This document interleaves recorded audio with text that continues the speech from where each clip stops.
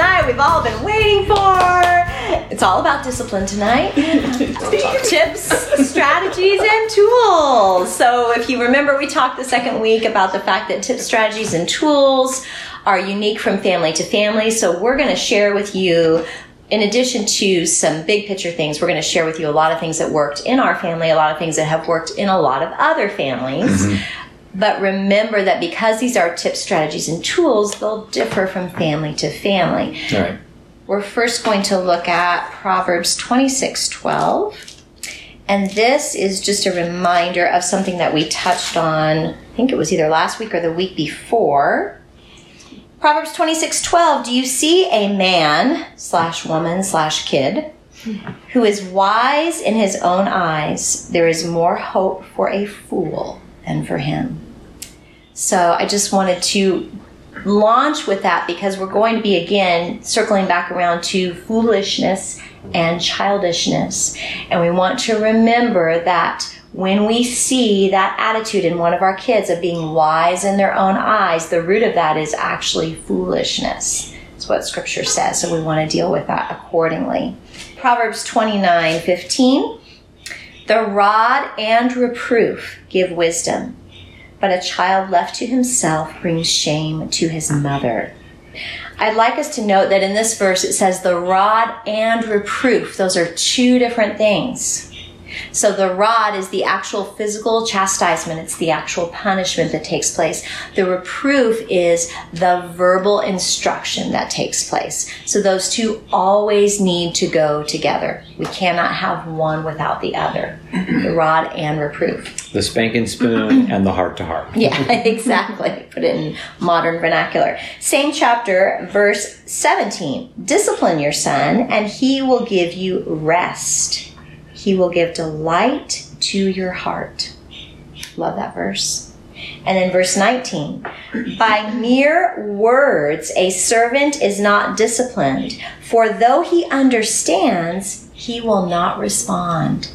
This is a really interesting verse because as we've talked about in the past few weeks, especially with permissive parents, they tend to want to talk things through with their children because it's avoidance parenting, right? They're avoiding the conflict that comes with the I have to discipline you.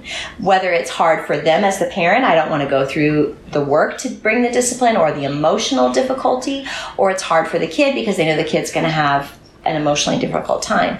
So I love the fact that Proverbs just kind of goes right to the heart and says it's not mere words that are going to actually change the heart of your child.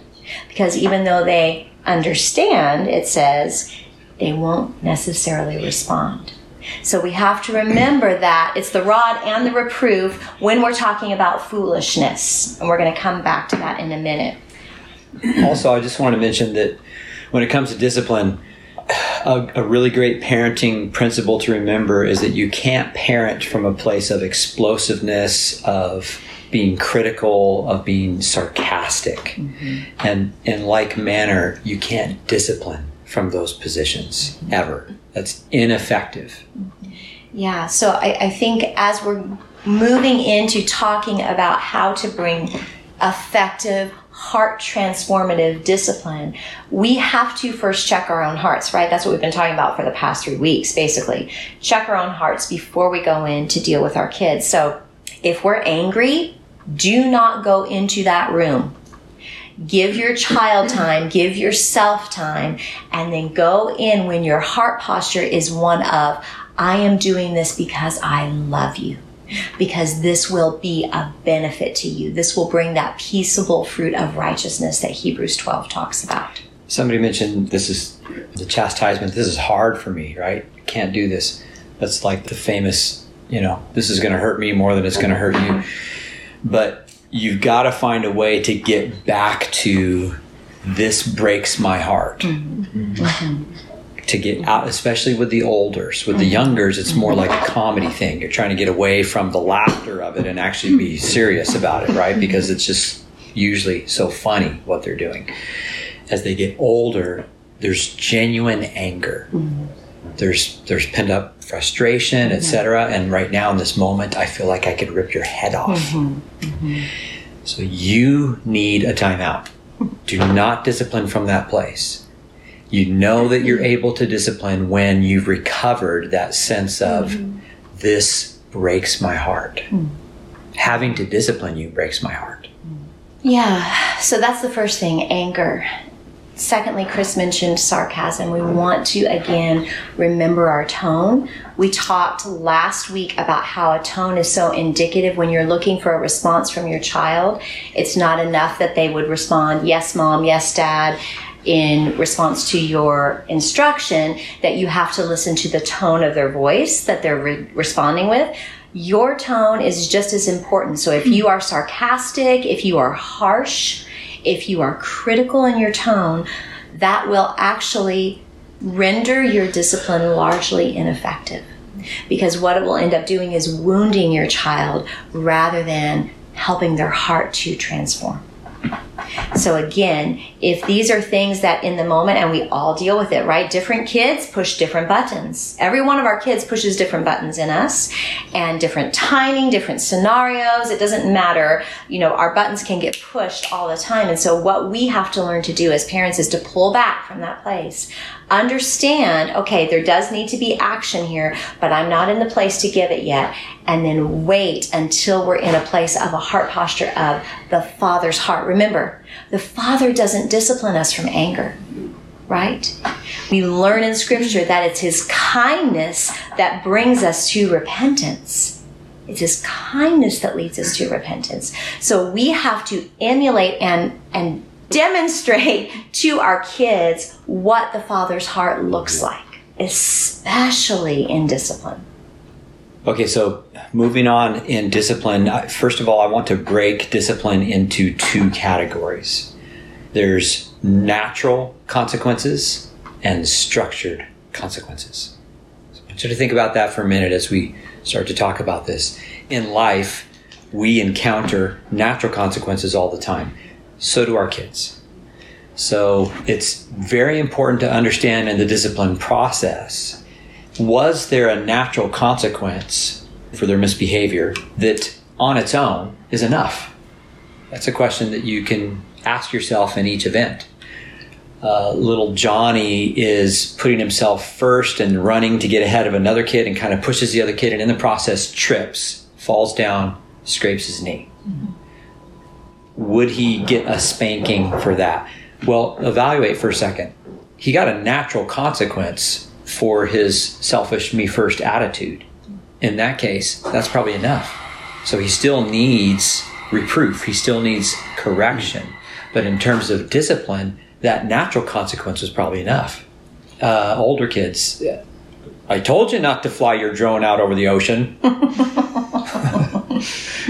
Right? So there are going to be things that they experience as kids where, oh my gosh, you know, you leave the bunny door open and the next morning the bunnies are gone. Right? Hallelujah. So, hallelujah. Oh, sorry. Did I say that? So as parents, think through this when it happens. And you have to evaluate. You actually have to evaluate, okay, look, there was a natural consequence, but there also needs to be some sort of structured consequence because lying or hitting or being rude is a big deal, especially doing that with a sibling or a friend or somebody in the home. So if the consequence is, ouch, you pulled the barrette out of my hair and because I stole your barrette and you pulled it out of my hair. No, that's not a natural consequence, right? I stole the barrette, you pulled it out of my hair and that hurt. That's not enough. So in each case, evaluate, is the natural consequence enough? Does there need to be structured consequence in addition?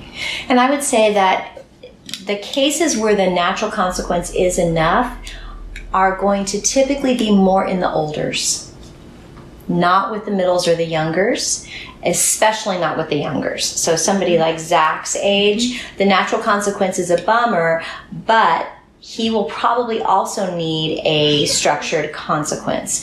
With somebody who is maybe Taylor's age or older, like let's say for instance, a 16-year-old, they're speeding down the freeway, they get pulled over, they get a ticket, they've got to pay for the ticket, they lose their privilege of having the insurance because the insurance just got skyrocketed up. There's all kinds of there's all kinds of natural consequences that are going to happen.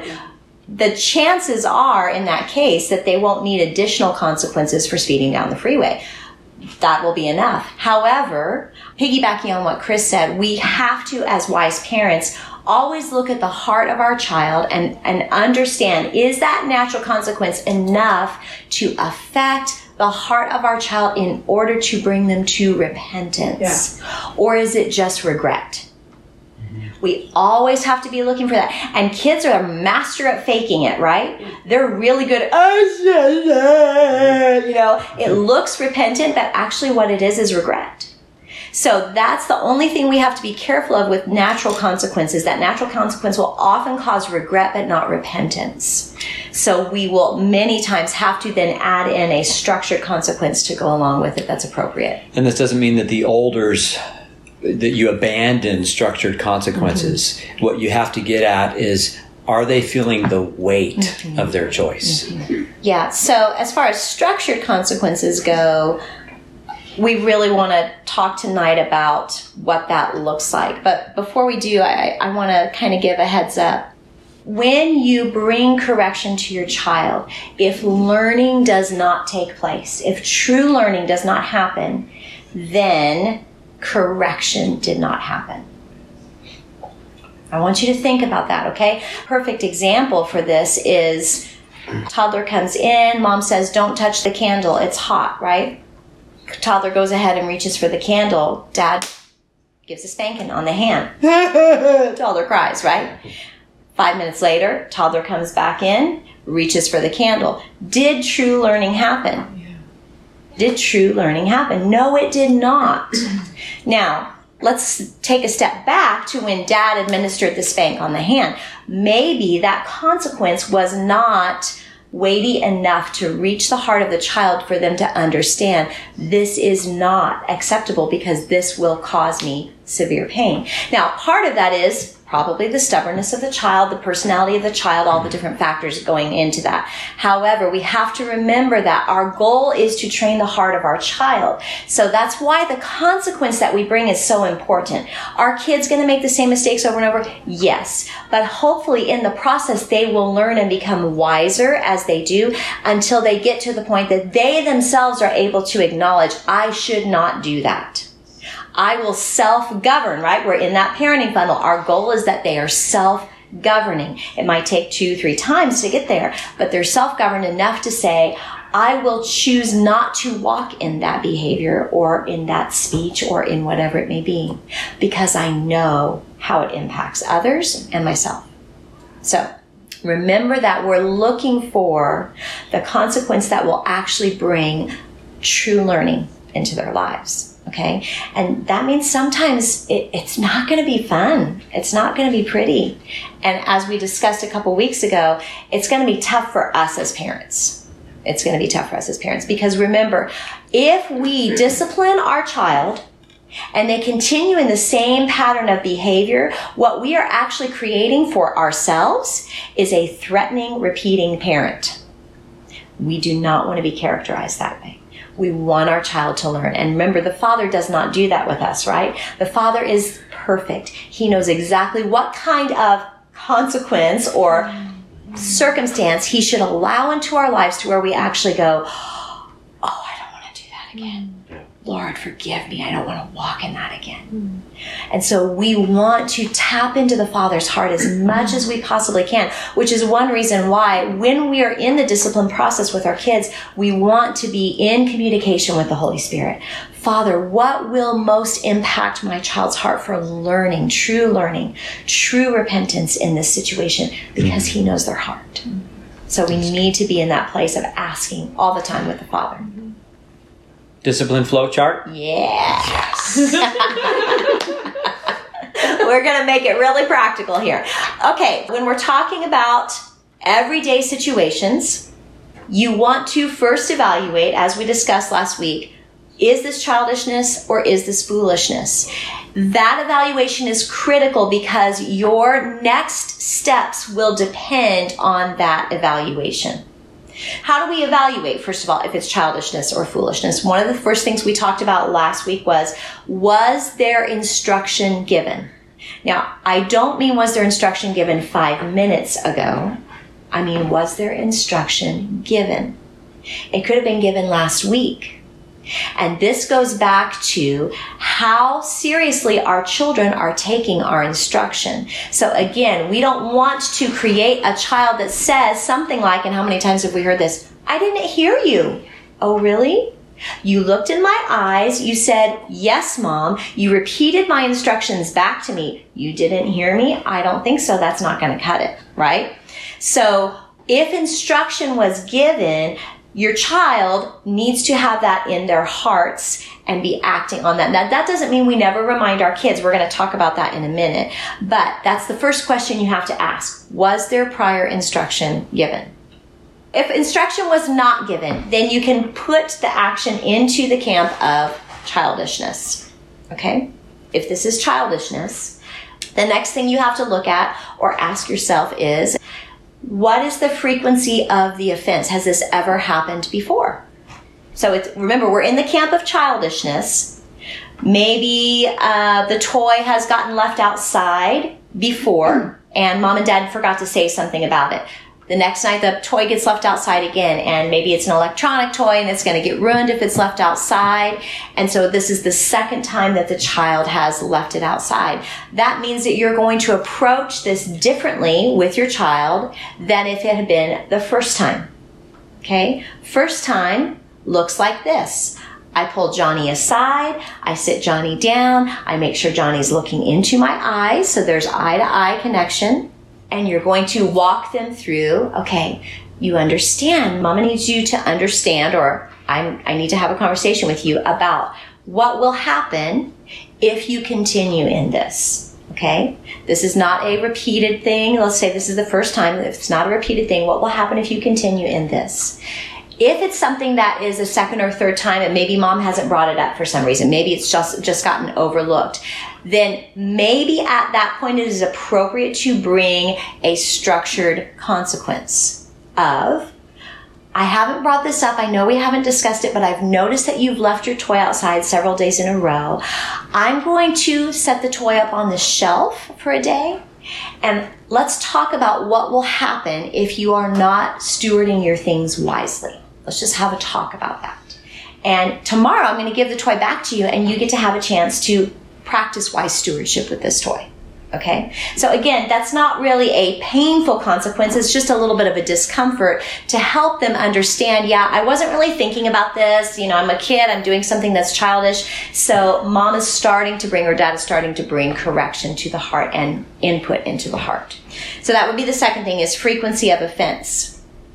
Is there a heart issue that's connected to this? Okay, so again, even if this is childishness, we need to be looking for a potential heart issue connected to this. So yes, it was acting out of immaturity, but is there an area where I need to bring instruction which will help prevent it from moving into the foolishness category? So this is key, because if we do not instruct the root and the motive of the heart, let's go back to my previous example of stewardship. Okay? If I do not take the time to explain what wise stewardship looks like and instruct my child in maybe a little bit more patience or more carefulness, more intentionality, then what could be today's childishness next week could end up being foolishness and having to have difficult consequences. Interestingly enough, a lot of times that is our responsibility, because we don't take the time to catch it when it's still childishness, teach into the moment before it gets rooted in such a way that it actually becomes rebellion and foolishness. Next thing you have to ask, age appropriateness. Something that is childish for a 3-year-old will rarely be childishness for an 8-year-old. I want you to think about what that looks like. Something that might even be childish for an 11-year-old will almost never be childishness for a 13-year-old. So you have to consider the age of the child, which plays into the maturity of the child. Also the fact that they are living in the family. So the last ones, the littlest ones, no matter if they're a little one or a middle or whatever, they get everything by osmosis. So everything that Mom and Dad is saying, instructing to the olders, they're getting it all just by listening, just by being in the household, just by watching. So you have to remember that fact when you bring instruction or discipline, because they will oftentimes, as the youngest, try to play it off like they didn't know. What? I don't know.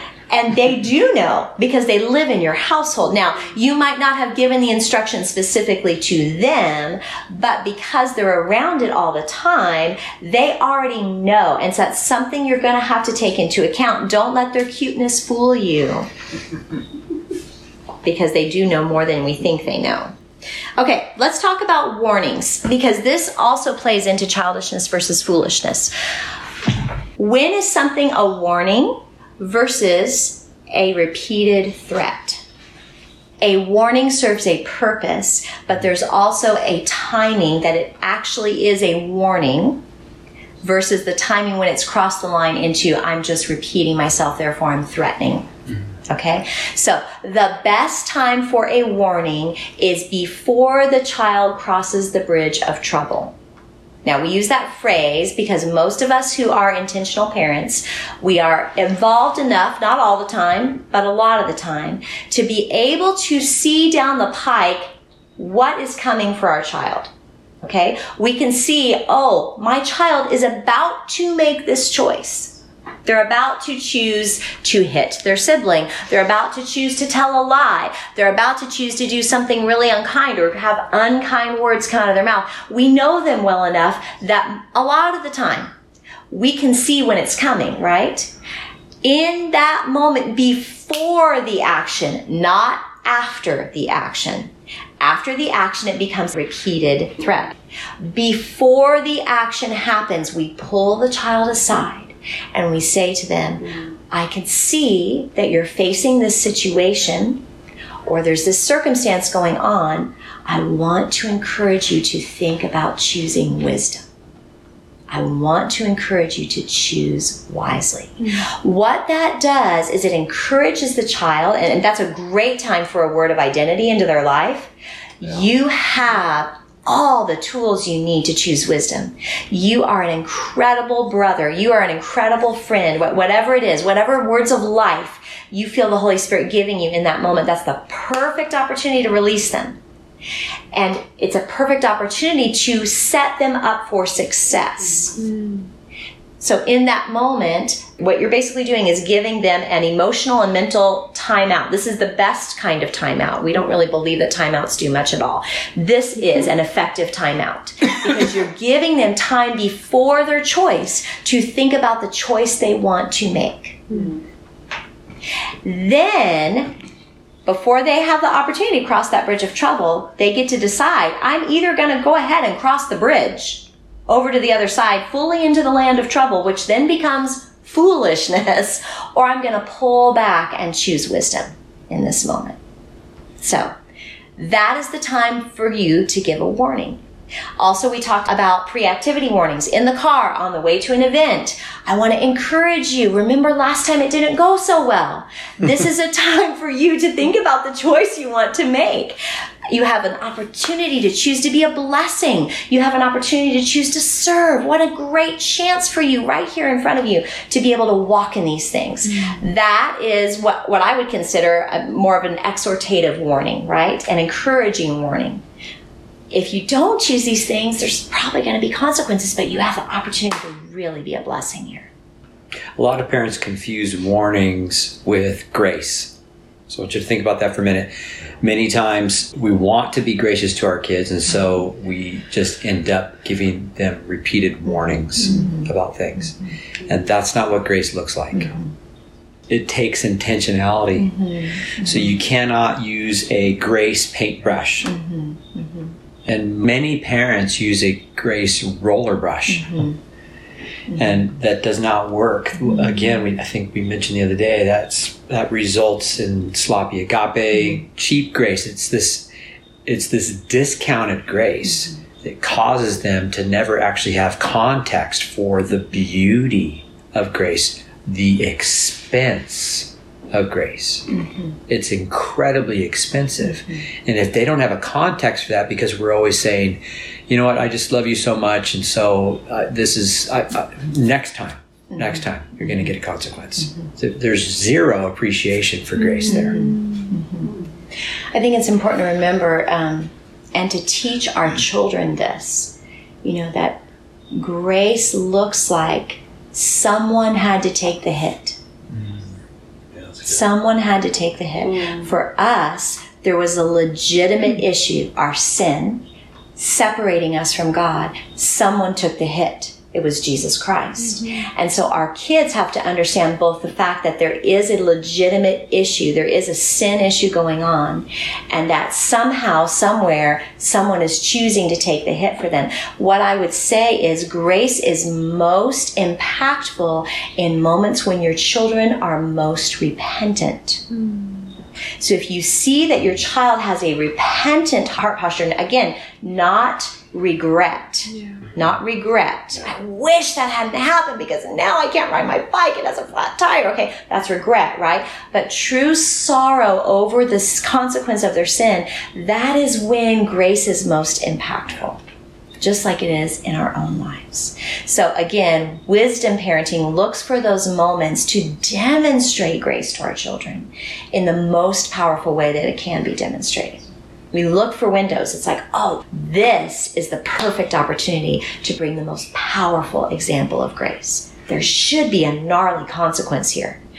I'm going to take the hit, or somebody else is going to take the hit, and they're going to get to walk free, and that should overwhelm them.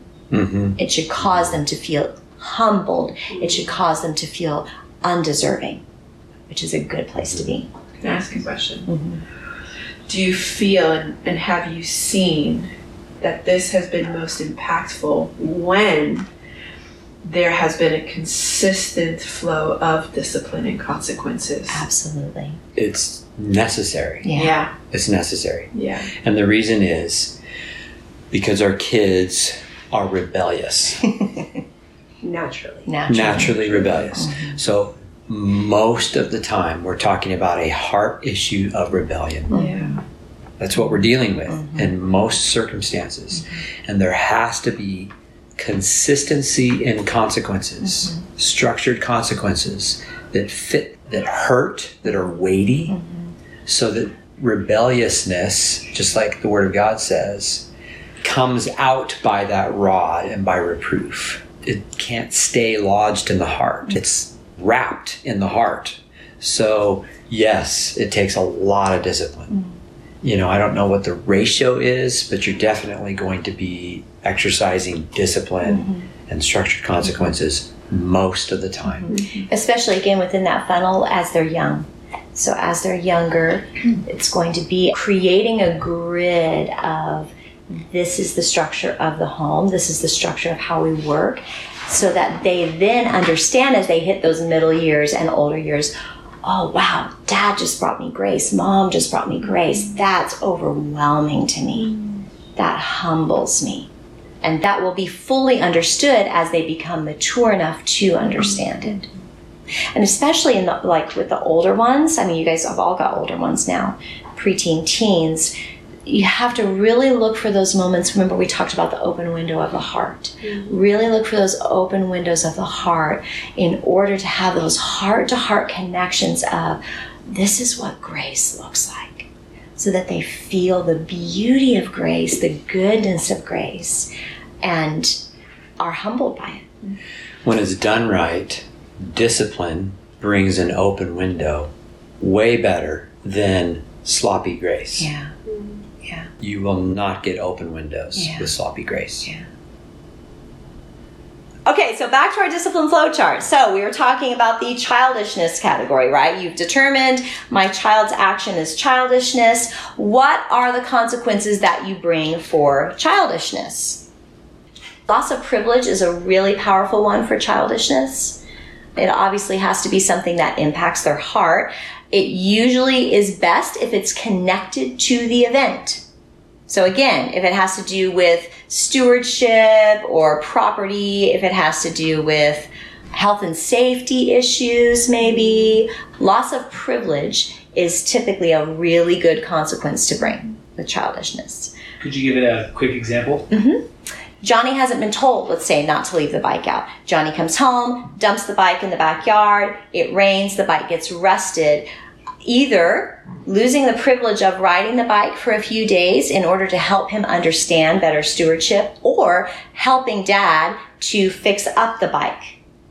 Work is always a great consequence for childishness. It's also a great consequence to add in for foolishness. In general. Yeah, hard work. Okay, so that would be on the childishness side. So loss of privilege, work, those type of things are really good. Again, you're wanting to look for something that's going to impact the heart of your child, help them to understand the lesson that they need to learn so that that doesn't move into the foolishness camp.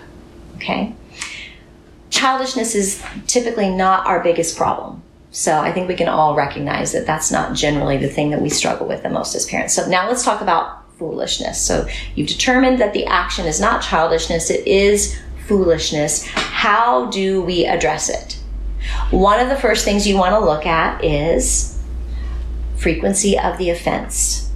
Is this the first time that Johnny has hit his sister, or is this the 21st time that Johnny has hit his sister? If it's the first time, he's probably going to be 2 years old. If it's the 21st time, it is not going to get the same type of consequence. Why is that? Because, number one, there has been instruction given. There should have been instruction given. Number two, there's been prior consequence given, which means that the child has hardened their heart instead of softening their heart.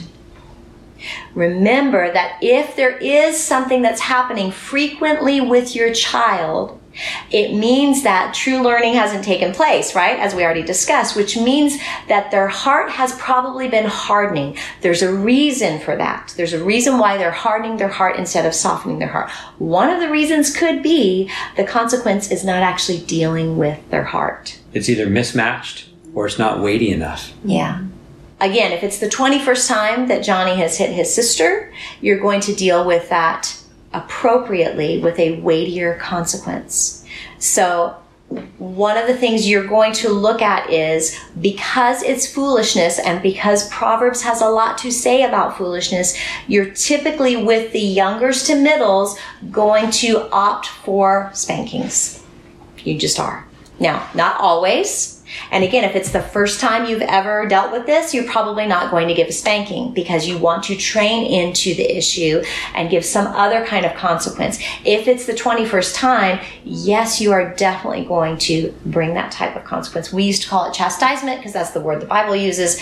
Our kids always knew it's chastisement, but whatever you want to call it in your home. With the olders, there is going to be that threshold that you cross where you're not going to spank a 13-year-old kid.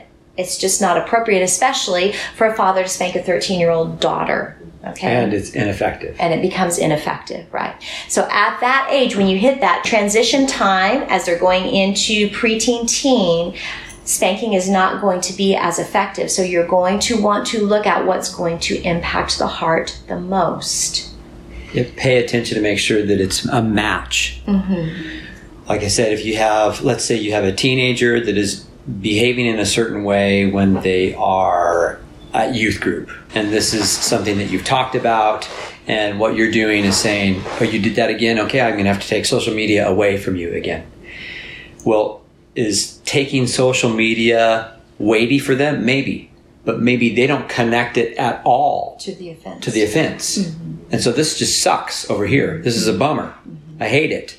But it's not affecting my actions or attitudes over here. Mm-hmm. So there has to be some sort of connection to where there's a direct relationship between how I'm behaving and my consequence. Remember that the Lord's goal in discipline for us is to lead us to repentance. How does he do that? How does he lead us to repentance? Yes, through his kindness, but he humbles us. He humbles us. Remember, he tells the Israelites that he took them through the wilderness to humble them and to test them so that he might do them good in the end. That's exactly what he says. Our goal is to allow the Holy Spirit, partnered with us, to bring a humility to our child's heart. This is especially important with the olders. If their heart is hardening, that means that true change has not taken place. True repentance is not there. So we have to ask the Lord, what is going to affect my child's heart to actually humble them? This is not shaming them. That's a very different thing. We do not want to shame our children. The Lord does not shame us. He does humble us. So we want to be thinking, Father, what is it that will bring that place of humility? I want to give an example. One of our children went through a very challenging time, challenging season in their lives, and we ended up finding a lot of stuff out, that behaviors and choices that had been going on that were hidden unbeknownst to us. And as we prayed about what we were going to do about this, because it was multifaceted and it was deeply rooted, and there was a hard heart, a very hard heart. When we brought this stuff to our child, we brought it out. We said, all these things have been brought to our attention. They've been exposed. The response was just shut down, hard heart. It's a 15-year-old. Yeah. And so we began to pray and ask the Lord, what do we do? How do we handle this? We don't know how to handle this. But because of the nature of some of the offenses, one of the things that we did was, you've lost the privilege of having your own room. You're actually going to have to share a room with your 3-year-old sibling. That was very humbling. Now, obviously, this kid did not like that at all, and the initial response was this, But as the weeks went on, and as we continued to talk and pour in and bring that reproof and exhortation in gentleness, but also in firmness, we saw the heart begin to shift. Note, though, that there were many other consequences that were in addition to that, because it was very multifaceted, very multi-layered, and there had been a lot of deception and hiddenness going on. So that one was connected to the things that had been going on in the room behind a closed door, that we were like, well, obviously there's not trust here. You're not trustworthy to have that kind of privilege. So we're going to remove that privilege from your life. Very humbling for that child.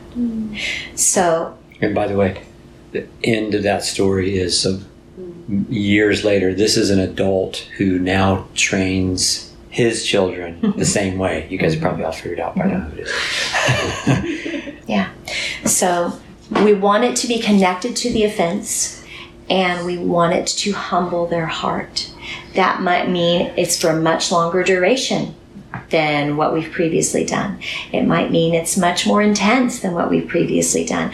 We want to get to the heart. And going back to what you said, Jason, about it's hard to come up with some of these ideas. Get the offender involved in that process. A lot of times we would ask our child and say, I want you to think about this, and you think through what your consequences might be. We were shocked many times at the weight of the things they would come up with, where it's like, well, I hadn't thought of that, but okay. This was mostly with our teens, when it got to be teens and had the ability to think that through. Right. And when they were feeling the weight of their sin. And we would ask them, what do you think? How do you need to clean up your mess? Then they would typically come up with some pretty good ideas. And we would let them then walk that through. One last note in regards to foolishness. I think we've covered this pretty well. We can take questions in a minute, but I want to just read Ephesians 6:24, talking again about helping our kids to obey. Fathers, do not exasperate or provoke your children to anger, but bring them up in the discipline and instruction of the Lord. Why would this be addressed to fathers specifically? Because they're leading. Right. True head of the house. But think about that word, exasperate. What does that bring to mind? What happens to the heart when you exasperate a child? Hardens.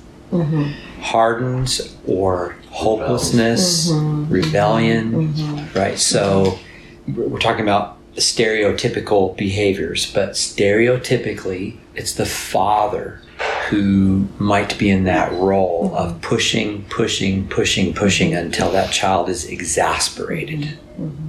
Not always. Sometimes it's the mom. Right. And I think for the sake of being practical, we'll kind of throw mom in there because I'm going to give some practical tools that can help avoid exasperation. First practical tool that will help avoid exasperation in your child's heart, a 5-minute heads up. By that I mean, Susie is reading a book. You walk into Susie's room and say, Susie, just want to let you know we're going to be leaving the house in 5 minutes. You might want to start thinking about putting on your shoes, getting ready to go. Instead of, Let's we're leaving go. now. Out of So the house. that's exasperating for a child, right? Who's enthralled in a book and not ready. Perfect example. Johnny's playing a video game, totally into it, right? Totally into the world. Mom walks in and says, okay, we got to go right now. Right? Instead, 5-minute heads up. We're going to be leaving the house in 5 minutes. You need to think through, again, putting the responsibility in their laps, thinking about the funnel, making them wise to self-govern. Think through what you need to do right now to manage your 5 minutes. Put the management of their time into their hands. We do this with adults. Mm-hmm. It's like 5-minute warning for dinner, Yeah. right? So just help each other get into the headspace of what's coming next. Yeah. So, practical tool to help avoid exasperation, number 1. Number 2, interrupt rule. Love this rule. It's one of my favorites. Interrupt rule does not work until you have mastered first-time obedience. Yes, it's true. It's most effective when you have first-time obedience as a standard in your home.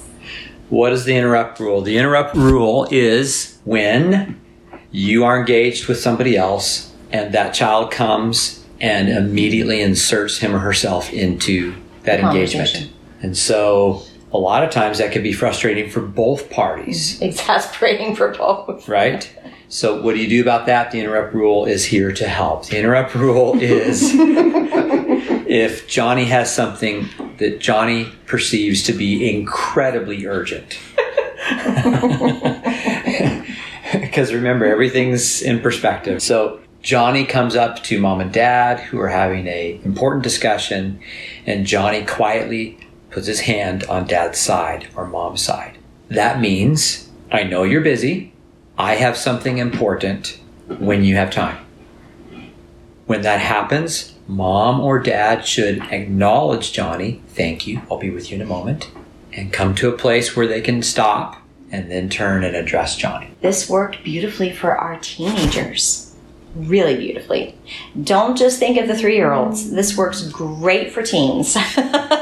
Because teens always feel like everything they have to say is important in the moment. It's just basic respect. But even if they haven't learned it as littles, Yes. right? For sure. Yes. Yeah.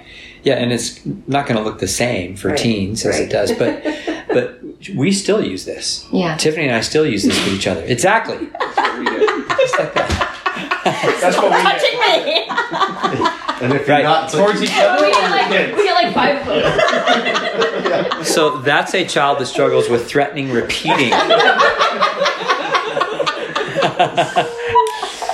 And again, this is pointing to the heart motive. If the child truly understands this and has learned it and is embracing it correctly, then there's patience. Right. It's a great tool for teaching patience. Right? There's kindness with it. They're not like it's not an excuse for Johnny to continue behaving the way he does, but he just has to follow the protocol. This is addressing the heart. It's addressing that issue that we've all brought up over and over again of otherly mindedness, right? It's a great tool for otherly mindedness. That kid is coming into a situation where people are already engaged. His tendency or her tendency is going to be to think, what I have to say, what's going on in my life is the most important thing. That's me first, right? That's selfishness. This trains them to put others before themselves. Great tool for that. Bribes versus goal incentives. Bribes versus goal incentives, super fun. Goal incentives are supposed to be related to skills and accomplishments, not moral behavior.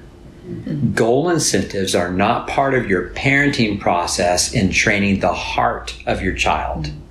They're related to achievements, accomplishments, skills. If you use goal incentives regarding heart issues, it's not a goal incentive, it's a bribe. I knew it.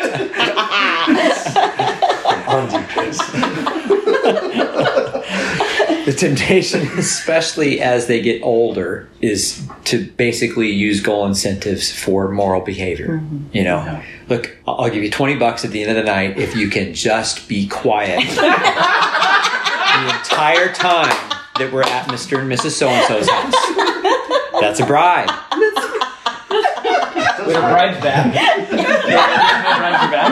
So it may work. Yeah. It may work, but it's fleeting. It's fleeting. Well, the reason we say this is because It's pretty steep. yeah, it's pretty steep. It's a wealthy dad. Yeah. I'll look up the reference for you guys and text it to you. But there's a proverb that specifically says that a bribe corrupts the heart.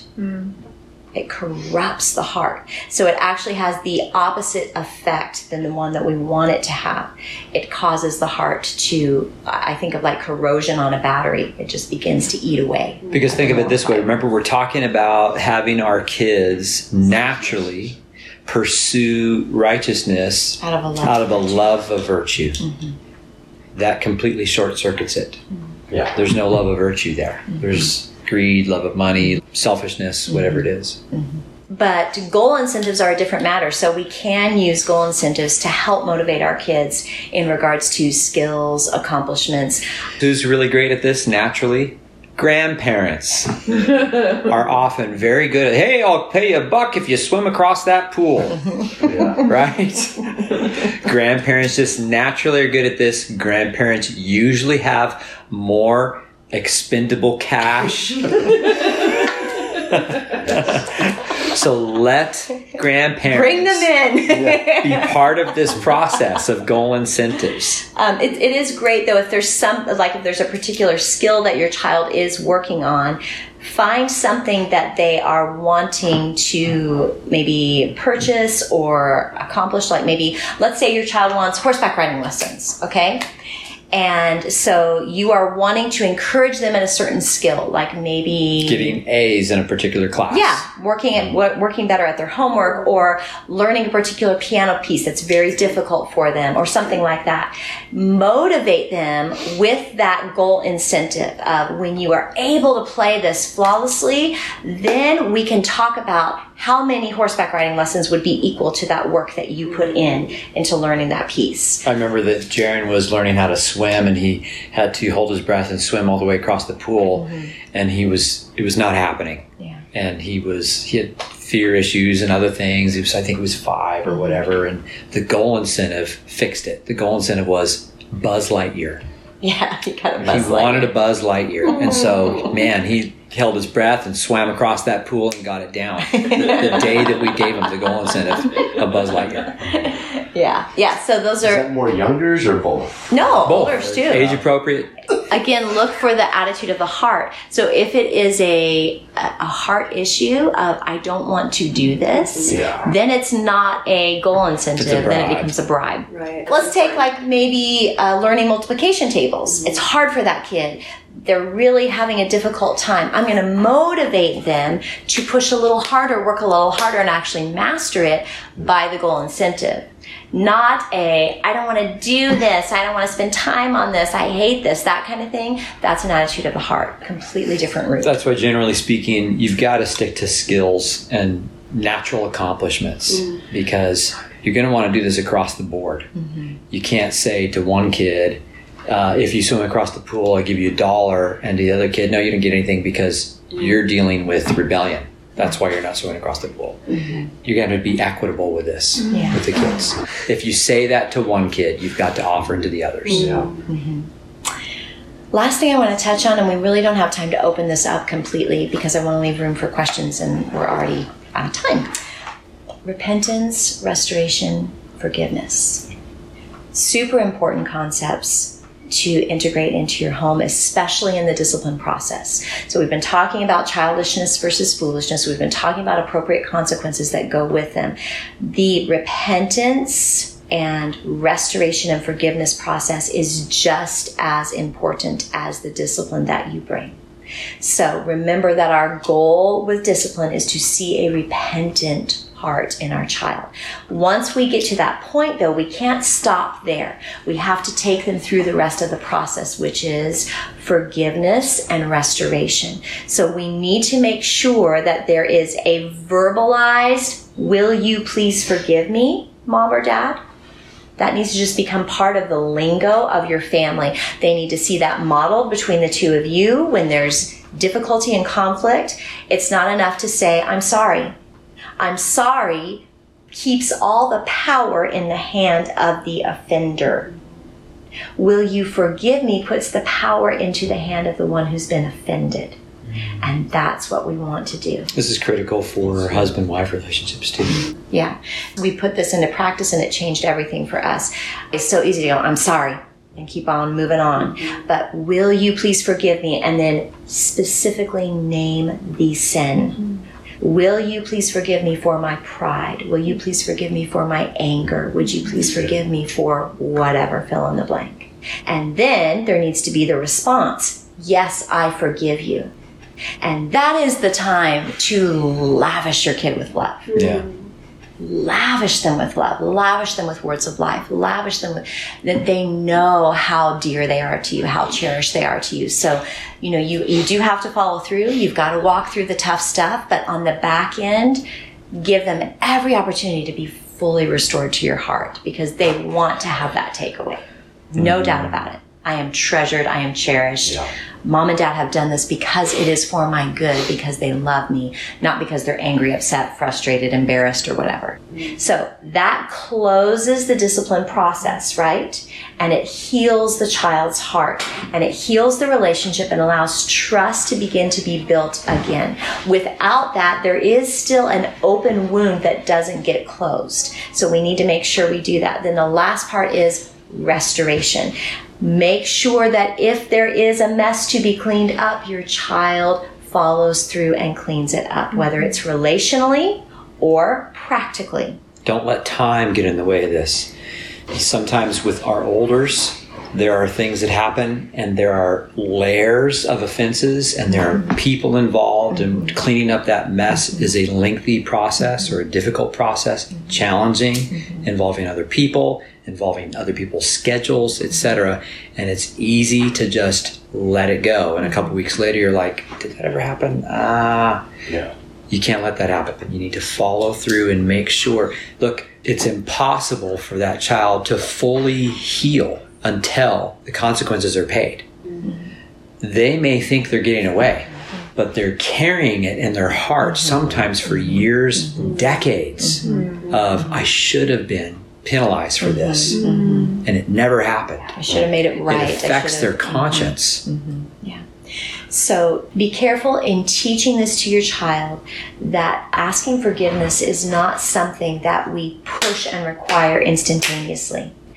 It has to come out of a genuine heart. However, on the flip side, we don't want to let it go so long that it's 3 days later and Susie hit Johnny and it's forgotten about, You want it to be fresh enough that it still has an impact, but you want it to come from a genuine place in the child's heart. You don't want to force them to ask for forgiveness. Conversely, you don't want to force them to have to forgive. So if it's a sibling conflict, they need to be in a posture where they are ready to forgive. Again, though, we don't want to give them the latitude of just, well, I don't feel like it. I don't want to forgive you.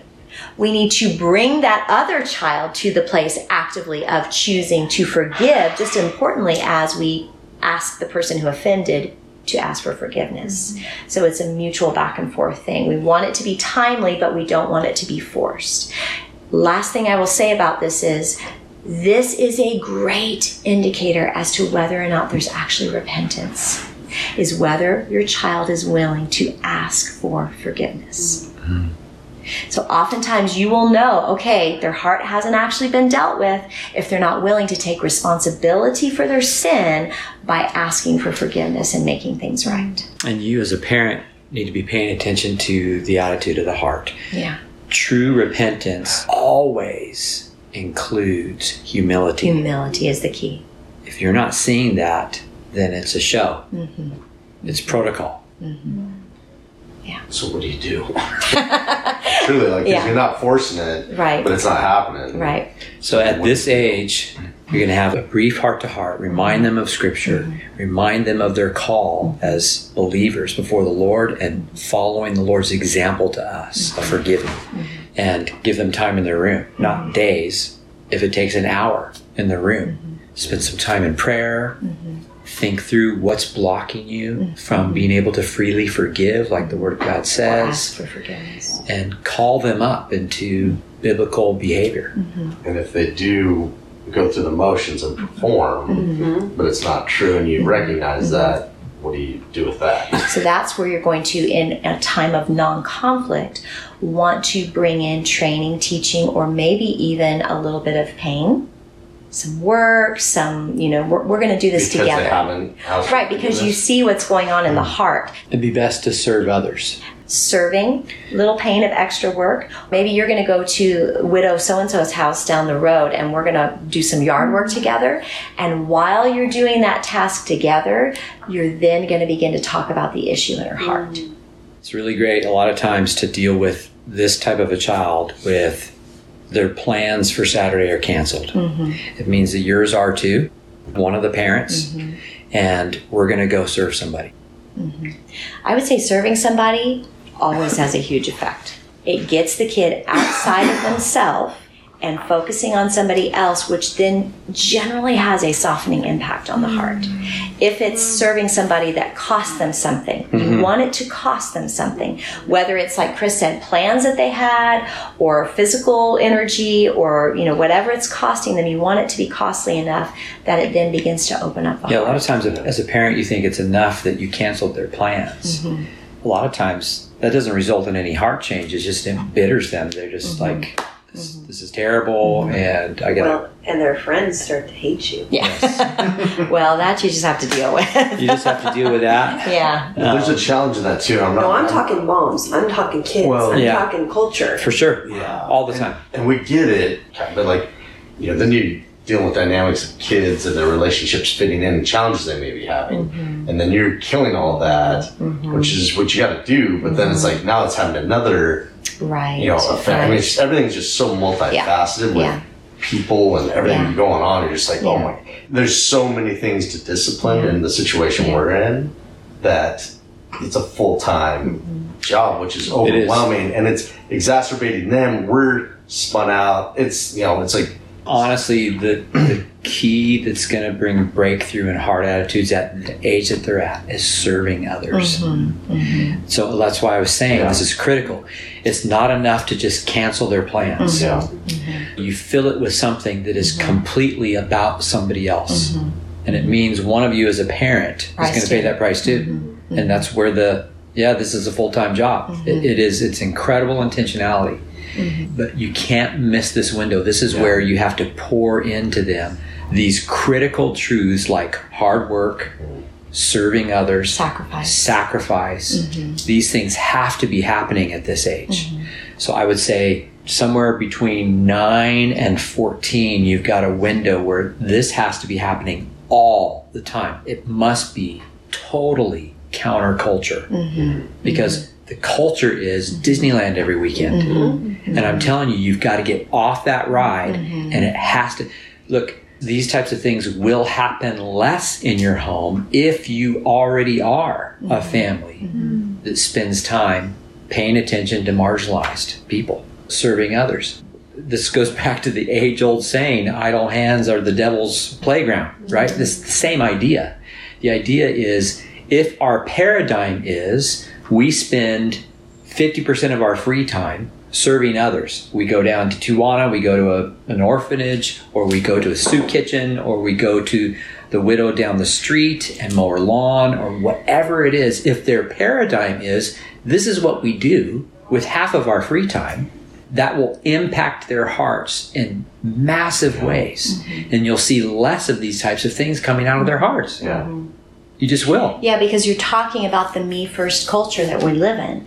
And Chris and I felt this every single day when we had teens, especially. It's just you are terrible. swimming upstream. Literally. Everything about the culture that we live in It's me first. is all me first, especially for teens. And so You what gotta Chris pull is out. describing is, how do we swim upstream? The only way we create in our kids a heart that is kingdom minded is to literally walk them through that process week after week after week. This is what it looks like. This is what it looks like. This is what it looks like. We do it week after week. It's not enough to talk about it. We have to do it as a family. And that is where it becomes woven into the fabric of who they are. And so it is hard. It absolutely is hard, and it's sacrificial to the point of the friends and the attitude when our 15-year-old that we had going through all those problems went through what he did, and we created these layers of consequences. One of those things was, we said to him, you've shown us that we cannot trust you in the choices that you make with one particular friend. And so you don't have the freedom to spend time with that friend because you are not trustworthy when you spend time with that friend. You don't have the capacity to be with this friend. The parent of that friend had a fit because our child was best friends with that person. And she saw that as we were punishing her child. Exactly. Why are you punishing my child for your child's behavior? No. No, we're not punishing your child. Our child doesn't have the moral capacity to be with your child right now. You won't like the end result of that. We need to get our child to a place where he has the ability to choose wisdom even when he's with your child. It was a very difficult If thing. you don't take action on these things and do the hard work and the difficult stuff and the unpopular things right now, you will regret it. Mm-hmm. You will regret it. This is intense, and as they get older, it only gets more intense. And I'm telling you, it looks radical. Mm-hmm. In today's culture, it looks radical. 50 years ago, it looked unusual. 100 years ago, it was not that big of a deal. I wonder how much just changed since you guys raised your kids. Yeah, it's even more intense. Well, the change is that it's more Culture. narcissism than before. That's what I'm getting So it's an at. increased narcissism. I mean, we're finding Christian parents, and it will attest this, are almost worse than secular parents and how they're raising their kids and the influences on our kids. You have to take a stand. It's costly. It's not popular. You're not going to win friends and influence your neighbors with this. So we're moving to Iowa. Yeah. So we'll see. It's been real. It's been fun. We're out. But So you you know know what the what? funny thing is? My dad used to say, wherever I go, there I am. If these things aren't dealt with because they're in the heart, they're going to follow you wherever you go. Yeah, for sure. But I would like to say, I think there's a two-stage process. Number one, evaluate those friends that you see that are actually long-term friends. We see that we want this child to be in our child's life for the long term. Or maybe you have a lifelong friendship with the parents. So there's a value, there's a rootedness to the relationship. And then number two, sit those parents down, take them out to coffee, take them out to dinner, share your heart. We are attempting to turn the ship. We are attempting to input some things into our child's heart, and it's going to look messy and bumpy for a while. And unfortunately, it's going to have an impact on so-and-so. And we're so sorry that it is. It has nothing to need do your with this help. child. Yeah. Can we get you to be on board with us? We need to do this in community. We can't do this outside of community. We need to do it in community. Now, they may or may not say yes. Yeah. They may or may not understand, but at least they'll hear your heart and know that you want them to work with you and that this is not a distancing thing that you're Whether trying your to. friend's child has 1% or 90% of the culpability, you take the fall. Yeah. Sure. Yeah. Sure. I have a Right. question. Yes. We have a child, our youngest, who every time he's disciplined, whether in, hey, what are you doing? He immediately goes, I'm a bad listener, and goes straight to negative self-talk, breaks down, and you go, is this for show? Is this, This is probably your most intelligent child. yep. Yep. So this child knows exactly what he's doing. This is intentional. It's not like he lays in bed and thinks, here's how I'm going to handle mom. But it does naturally come out, and it's a tactic, you guys. It's a tactic. Yeah. So what needs to happen in that moment is heart training on choice. This is not about you being good or bad. This is about a choice that you made. This is a choice that you made. I didn't make this choice. You made this choice. I didn't choose for you to disobey. I didn't choose for you to have spankings right now. You made a choice that you knew would result in spankings. So you're going to have spankings right now. Not because you're a bad boy, a bad listener. It's because you chose poorly. Yeah. And even if he stays in that place of, but I'm a bad listener, I'm a bad boy, I'm the worst, still go back to that choice and follow through. Yeah, you need to follow through. Yeah, he needs to be trained. Tell him that, listen to what Daddy's saying. That's not what's happening. That's not what's happening. Yeah. So we're not going to talk about that anymore. This is about you making a poor choice. Yeah. And there are consequences for that choice. And here they are. Yeah.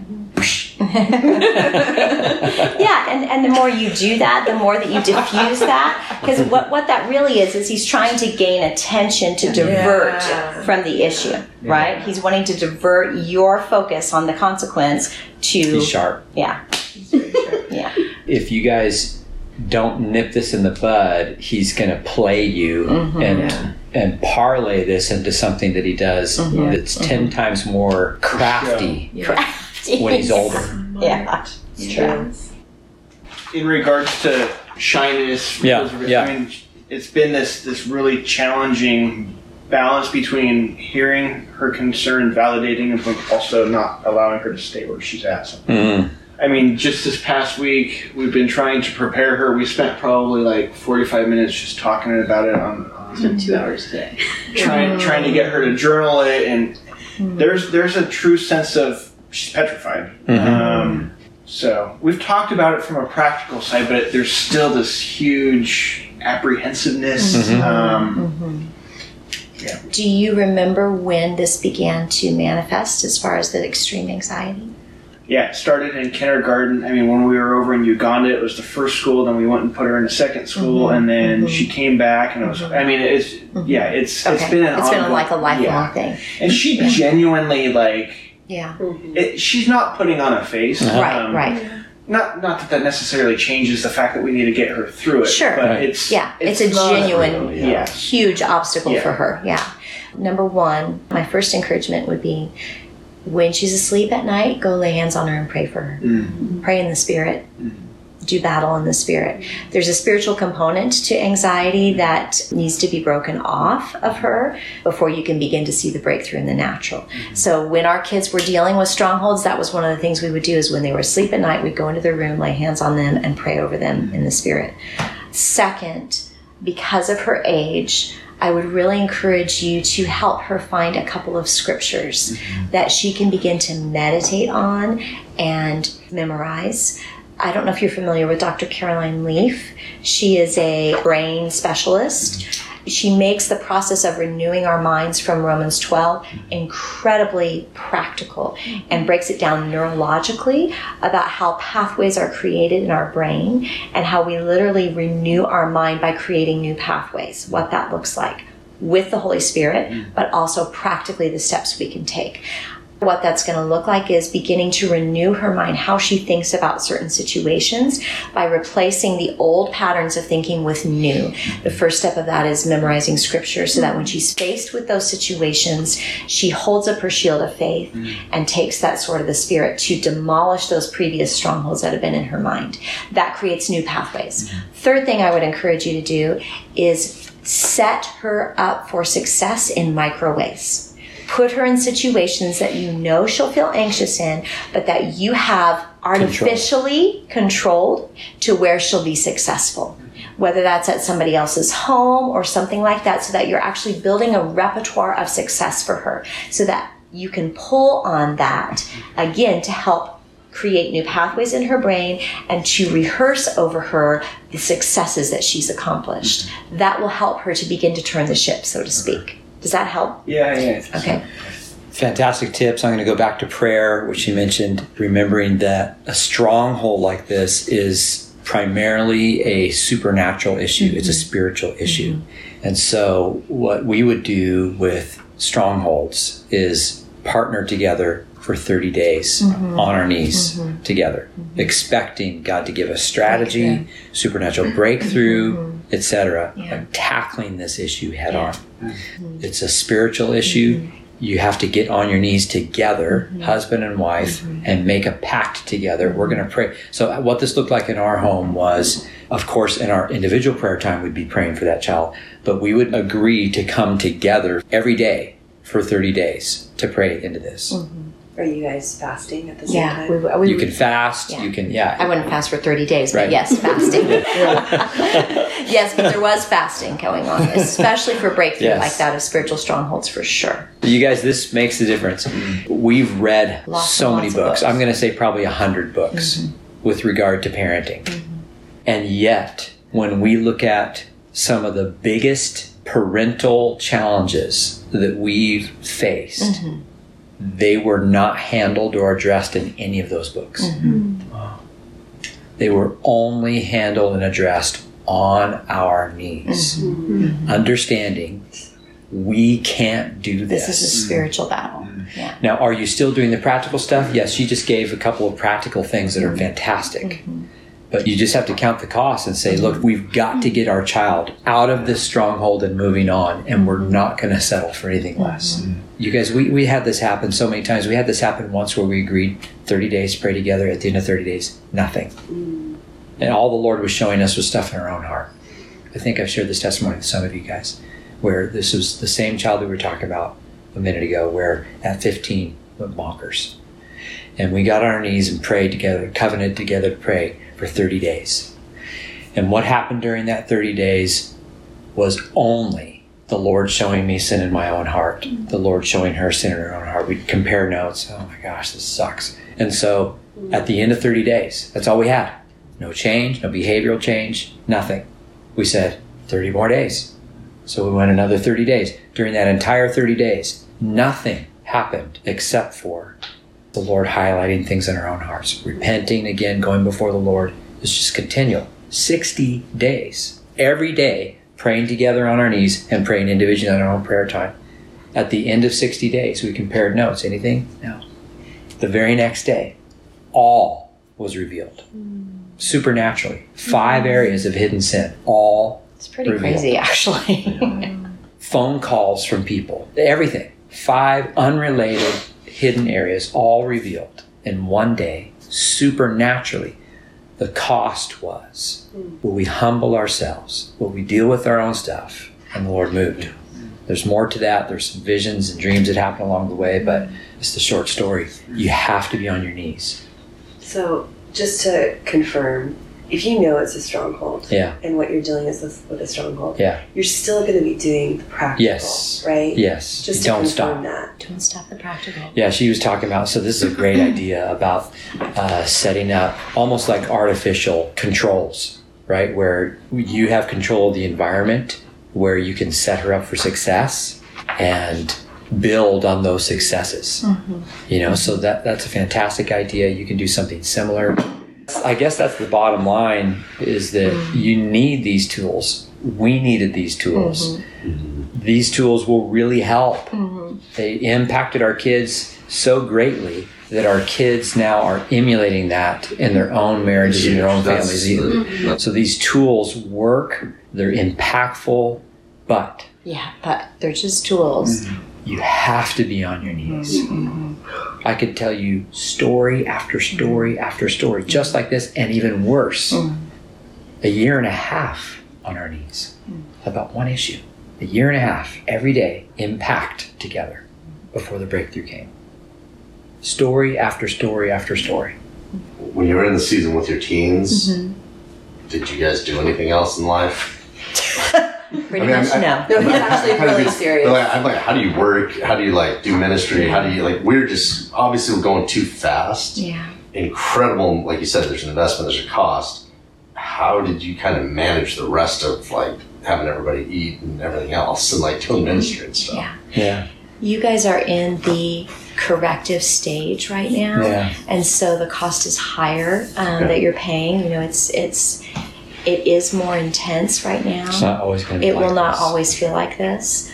Every parent who goes through the corrective stage, whether their kids are 2 or 20, Feel overwhelmed. feel overwhelmed. So what you're experiencing, I should say, is normal, even though it's not, you know.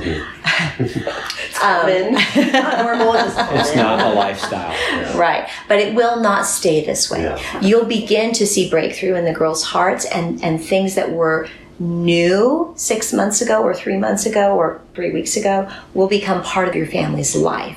And so then it will be more of working to maintain and then working on new things that the Lord begins to highlight, and it will feel different.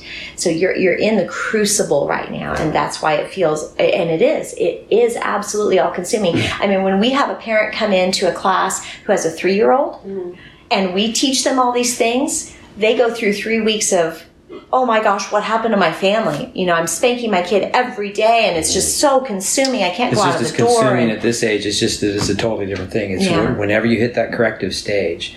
So yeah, the parent of a toddler feels like their entire day, all day long, is spankings and discipline, and there's no time to do anything else. So this will shift. Yeah, it will. And I appreciate that. And I guess I'm also even thinking, like, you're talking about the service side of things. And then obviously the intentionality of coming in prayer together. And so let's say once this gets corrected, I mean, you're just still dealing with, obviously, life and with your kids at different stages. And then we do far less than a lot of other people, but we're just like on the clip.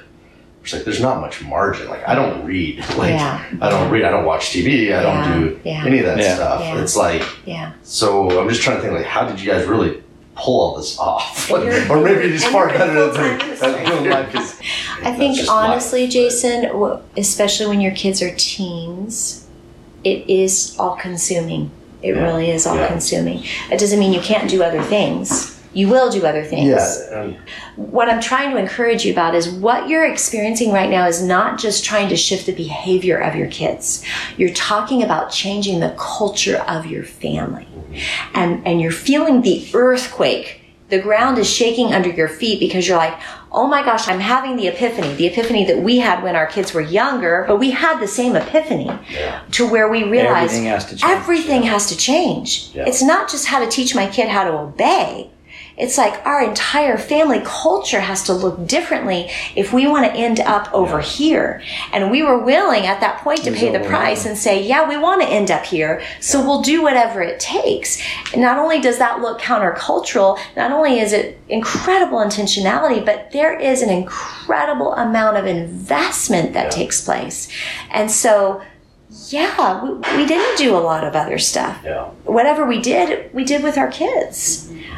You got to hang on to the victories. Otherwise, you're going to become totally overwhelmed and discouraged. So tonight you came in saying, look, this was a rough day, but we had this really great victory together in our marriage. And so what I want to do is point you back to, 6 months ago, you're sharing with us, gosh, we got this child doing these activities and this child doing these activities. And we said, wait a minute, you got to pull way back on that. So that was kind of the first step of shifting your family dynamic. So as expensive as that may be, that's easier, right? To have everybody just having their own activities. How does that fit with your family values? It doesn't. It doesn't matter what your family values are. You can't possibly justify having any number of kids with each of them doing 3 activities each, right? And I'm talking about extracurricular activities. This one's playing soccer, dance, and horse. This one's doing this, and that, right? You can't do that. And that's what the culture is telling you is normal. And so I just want to bring you back to that stage of, oh, wow, really? We got to pull out of that and just focus on a couple of things as a family. So your family is making a shift. It may not feel like progress right now because you're still in the crucible, but it's a total family paradigm shift. It's painful. When you start to see successes as often as you see difficult days, that's when you know that you're on the upside of that crucible, that you're on your way out. Right now, you're in the middle of it. And so you do have to really celebrate the victories. You're going to have to really encourage your hearts in those victories. And encourage each other. We're going to make it. As couples, those times where you go through where you have to take each other's hands and say, we're going to make it. All of you guys have been through situations like this, where the one who is feeling the most faith reaches out to the other and pulls them up and says, we're going to get through this. That's always him. He always does that for me. We're going to get through this. So he literally has done that more times than I can count. No, you guys have done. You've done it on the mission field. You guys have. Look, you have to encourage each other and speak words of life over each other and declare over your soul, as David did, and to each other, but God. We're going to make it through this by God's grace. This feels impossible right now, but He's going to get us through this. And you have to speak life over each other. Yeah. Thank you, guys. Yeah, I want to encourage the two of you. What you're doing is the narrow path. Yeah. And I'm telling you guys, it is so worth the cost. Because we're not wanting to invest. Nobody ever does. Nobody wants to die to themselves. I mean, we're talking about radical death to self here, right? Nobody wants to do that kind of radical death to self. And yet we're talking about kingdom for the generations. This is where you're headed. This is what you're doing. You're laying the foundation for generations to come. So as our culture literally crumbles around us, we are this shining beacon of the gospel. This is what family looks like. This is what we're supposed to be. This is who we're called to be. This is what we're inviting you into, transformation. The enemy does not want that. He will fight you tooth and nail. But the Lord is greater, and you will see the victory. You will. Thank you. If it costs you everything, so be it. Yeah. You're swimming upstream the entire time. You're bathing your kids in prayer. And along the way, you're believing that your kids will actually be a light and pulling some of these other kids out of their despair and depression, letting them see a light. Yeah. Was there like a practical side of you that went, is this the right place to raise your kids? Yeah. Obviously, I mean, there's no perfect place, but... Yeah. This is a huge question. What we used to say when we counseled people for years is, unless you are called to California, get out. If you love them, get out. Yeah. Because it's too hard. It's too hard. There are other places where the culture is a little bit more accommodating, even if it's superficial. So, for example, the Bible Belt. Nashville is the buckle of the Bible Belt. So we had like-mindedness all around us, even though there was a lot of religiosity and a spirit of religion. So it was a very difficult place spiritually, and yet so different culturally that we could allow our youngest to go down the street to a non-believer's house and hang out in their house because they were so upright. You know what I mean? So that's a cultural thing. And it doesn't exist here in Southern California. For the most part. For the most part. You don't want to do that. You don't want to send your kid to a non-believer's house when he's 7. Or even a believer's house. Most believers' homes, unfortunately. So yeah, there was that shift in the way that we counseled people for a while. I think that may be a little bit harsh. I do believe that the Lord is actually calling believers to California now because it's more of a mission field than ever before. It's a tougher mission field than Uganda. In some ways. Right? In ways that hurt. Yeah. I mean, in a lot of ways, yeah. I mean, obviously had its own challenges over there, but in a lot of ways coming back here and just dealing with the materialism and the superficialness and the things that are being taught in school. I mean, just fill in the blank. It's like... Plus both parents having to work. Look, I have a pioneering spirit, and so my heart was always, we're going to move to... So I had hand-selected other English-speaking nations where we could disappear to. and my intention was, we got 4 kids, we can buy a farm somewhere, we can just disappear. We can just disappear because I have a responsibility to protect my kids. And that's what was in my heart. And the Lord never allowed it. I mean, we tried. I'm not talking about a dream, a fantasy. We tried. We tried. You guys, a lot of you don't know our 9/11 story. I'll share that another time. We got stuck on the other side of the country trying to do this on 9/11. Yeah. With your whole family. No, just Chris and I. No, we left the kids at home. We were separated from our kids on 9/11. Yeah. Anyway, another story. But the bottom line is, the Lord never allowed it and made it clear time after time, that's not my will, that's not my will, that's not my will, until we finally saw, oh, you mean we have to be with people all the time. So that's what his kingdom looks like. The natural thing is, right? Like just isolate and protect. Right. But like, yeah, that's not what that's not, we're called to do. It's not the kingdom. Yeah. And it's sticky and messy, and that's what you guys are facing right now, is the messiness of we're called to be salt and light. That's about others, not about our own brightness and tastiness, right? That's about others. That statement is about others, salt and light. And so, unless the Lord says, hey, I want you to go have a farm over there and do that, I do believe now differently. I do believe it's as kingdom-minded people, we need you here. California needs you. But get a handle on your home. It's kind of like Jordan Peterson used to tell kids that wanted to change the world and get in politics, clean your room. Or whatever. Yeah. Clean your room. Can you make up your bed? Can you make your bed? And they're like, what does that have to do with anything? Do you have a messy room? Yeah. Well, then how can I trust you to fix our government? Right? It's the same thing in the church right now. Get your family in order. It is. And then maybe I'll follow you as a leader in the kingdom. I would like to give a disclaimer about the resource sheet, though.